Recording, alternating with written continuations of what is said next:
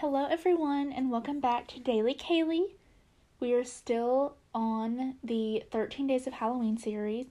This episode means that we are officially halfway over with the series this year, and that makes me so sad because this is my favorite time of year. However, today's episode is an interesting one. It is about the Enfield poltergeist. I usually don't talk about paranormal or supernatural occurrences on this podcast. It's usually about true crime and things like that, but I thought this was an interesting supernatural case, if you can call it that. The Enfield poltergeist is the notorious name for the claim of supernatural activity that happened at 284 Green Street, which was a house in Enfield, London, in the UK. The claims of paranormal activity happened between 1977 and 1979. The activity seemed to center around two sisters by the name of Janet and Margaret Hodgson. Margaret was 13 and Janet was 11. And it is a very controversial case. Some members of the Society for Psychical Research, I've never heard that word before. Some members, including other paranormal professionals, they believed this was genuine. However, others criticized this case. They were completely unconvinced, and they had found their own evidence that the girls were faking these events. So, like I said, very controversial. It's kind of up in the air on what really happened, if this was real or if it was a hoax. So, let's continue. The claims began in August of 1977 when a single mom by the name of Peggy Hodgson called the Metropolitan Police to her home at, like I said, 284 Green Street in Enfield, London. She claimed she had seen her furniture moving by itself, and that two of her four children, Janet and Margaret, had heard knocking sounds on the walls. A constable reported witnessing a chair wobble and slide, but she could not determine the cause of the movement, leading her to believe it was moving by itself. After this, the initial call to the police and the constable witnessing strange things, it seemed to not only grow more attention, but become more astonishing. After this, the claims from the girls and Peggy included disembodied voices, strange loud noises, toys being thrown across the room, chairs being randomly overturned, and Peggy and Margaret levitating. For about 18 months, more than 30 people, including neighbors, researchers, journalists, you name it, they investigated, and they saw heavy furniture moving on its own accord, objects being thrown across the room, and the two girls seeming to levitate several feet off the ground. More than 30 people said they saw this with their own eyes.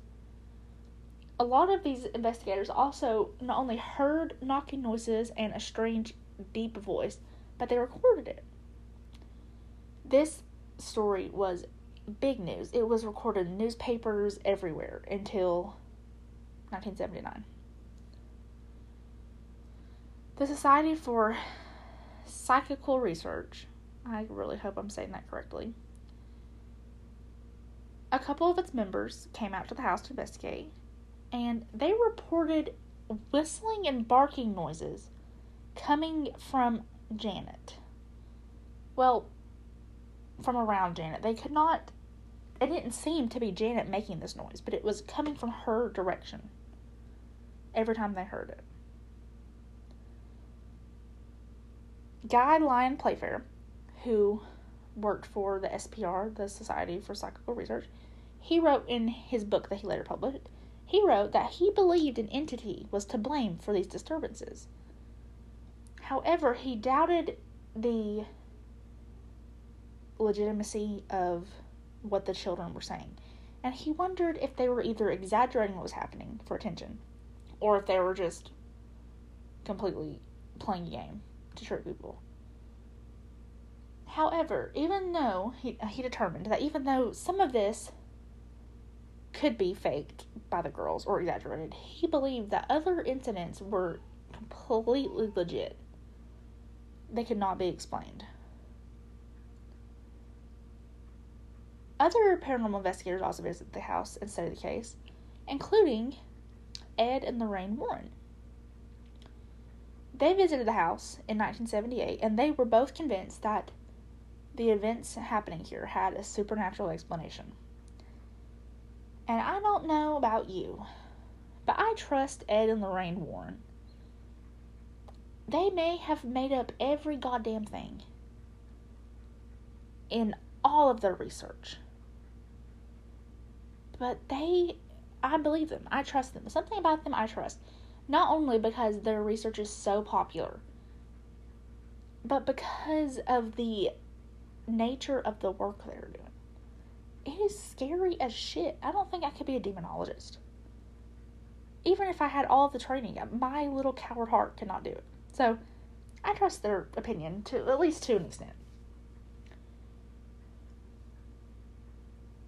Janet was...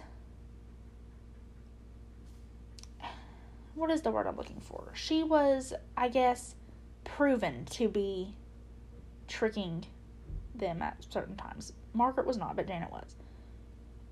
They videotaped the house and recorded the house, and they found a few things. Obviously, we're like, okay, Janet, we see you. One of them is a video camera in a room next to hers was shooting through the door, and it caught her. They caught her bending spoons and attempting to bend an iron bar, I guess to say that these things just happened. Investigators had also observed Janet banging a broom handle on the ceiling, I guess to pretend that that loud noise wasn't her, and hiding tape recorders so that they would mysteriously go missing and there would be no explanation. I don't know if you can hear my daughter. She is supposed to be in bed, and she is in bed just having the time of her life in the dark. So if you can hear her, I think she's just really excited about this case. Back to what I was saying about Janet being sus. So, one of the strange, deep voices that the girls supposedly heard, one of them Janet called Bill. This voice would talk through Janet, which was terrifying.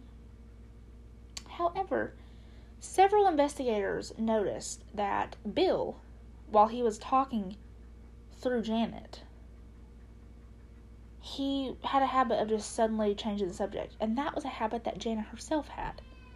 So they were a bit perplexed on that and thought that she could have been tricking them. Janet and Margaret admitted to pranking some of the journalists in the house for certain things, but they would not admit to making up the whole thing. So, like I said, it's kind of up in the air on if it really happened or if it didn't. It's your personal belief.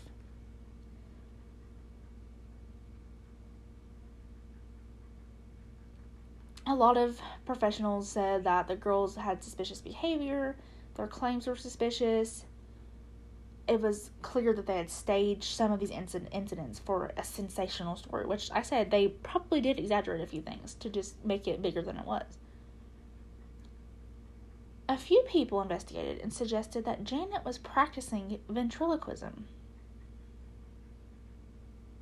which would kind of explain on how she could do other voices without being detected that it was her speaking, if that makes sense. Like her mouth wasn't moving. They had a stage musician come in to investigate the Enfield poltergeist to see what he thought. He said he did not observe anything that was paranormal, and that, once again, he thought Janet was very suspicious, and he thought Janet was just a little girl who was very, very clever, who wanted to cause trouble. He also was joined by a ventriloquist who agreed with his statement, I guess that's what I'm looking for. And he said that he thought Janet's male voices were simply vocal tricks because he thought she was practicing ventriloquism like he does. It's easy, apparently. I mean, I don't know. But according to him, I mean, it's something that could be explained. Like I said, there is so much controversy about this. People were being slammed back and forth. People were being too trusting or people were being too harsh. It was literally any man's guess on if this case was legit or not. Someone said that when the disembodied demonic voices were being heard, Janet's lips were hardly moving, which is once again why they think she was practicing ventriloquism, because it was strange. Why would her lips hardly be moving if someone's controlling her body? I don't know. There was also a remote-controlled camera, which means the photographer was not always in the room. It was set up to take pictures every 15 seconds. And some of these photos reveal that the girls were pranking people. There is one photo that shows Janet levitating. But when you look at the photo taken 15 seconds beforehand, it shows her bouncing off the bed like a trampoline. So she was not levitating. But the picture, if you saw that one picture, you would believe it.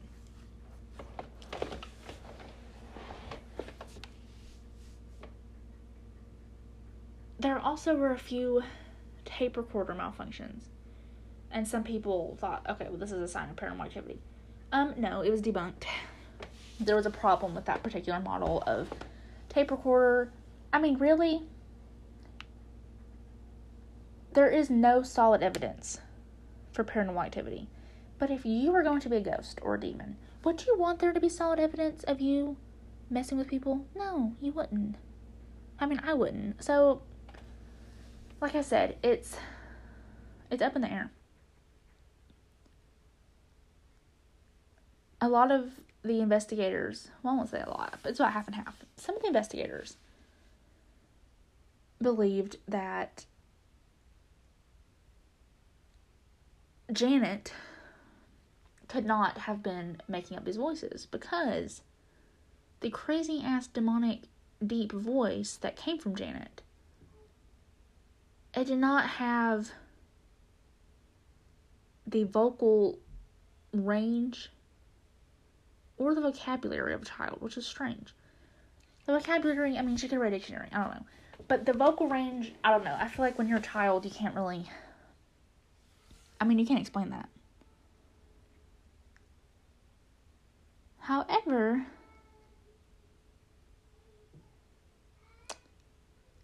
it's very sus.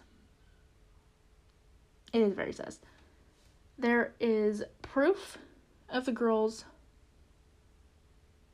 being sus and messing with shit to make it seem like something else happened.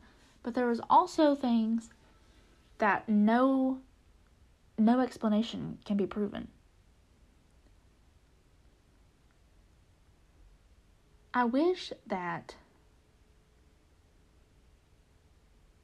I had more to say about this case. I really do.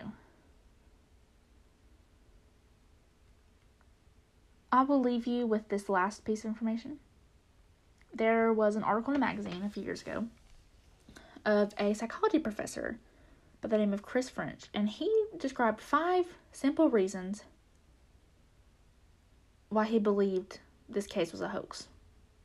Not even like half prank, half real, like a complete hoax.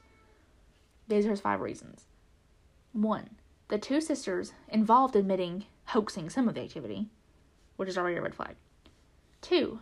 The photo of Janet levitating above her bed could just as easily be explained as Janet jumping. 3.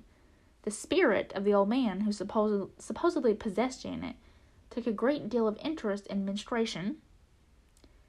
4. Eyewitnesses are notoriously unreliable. And 5. Other schoolgirl pranks before and after have gotten just as out of hand. This case is extremely famous.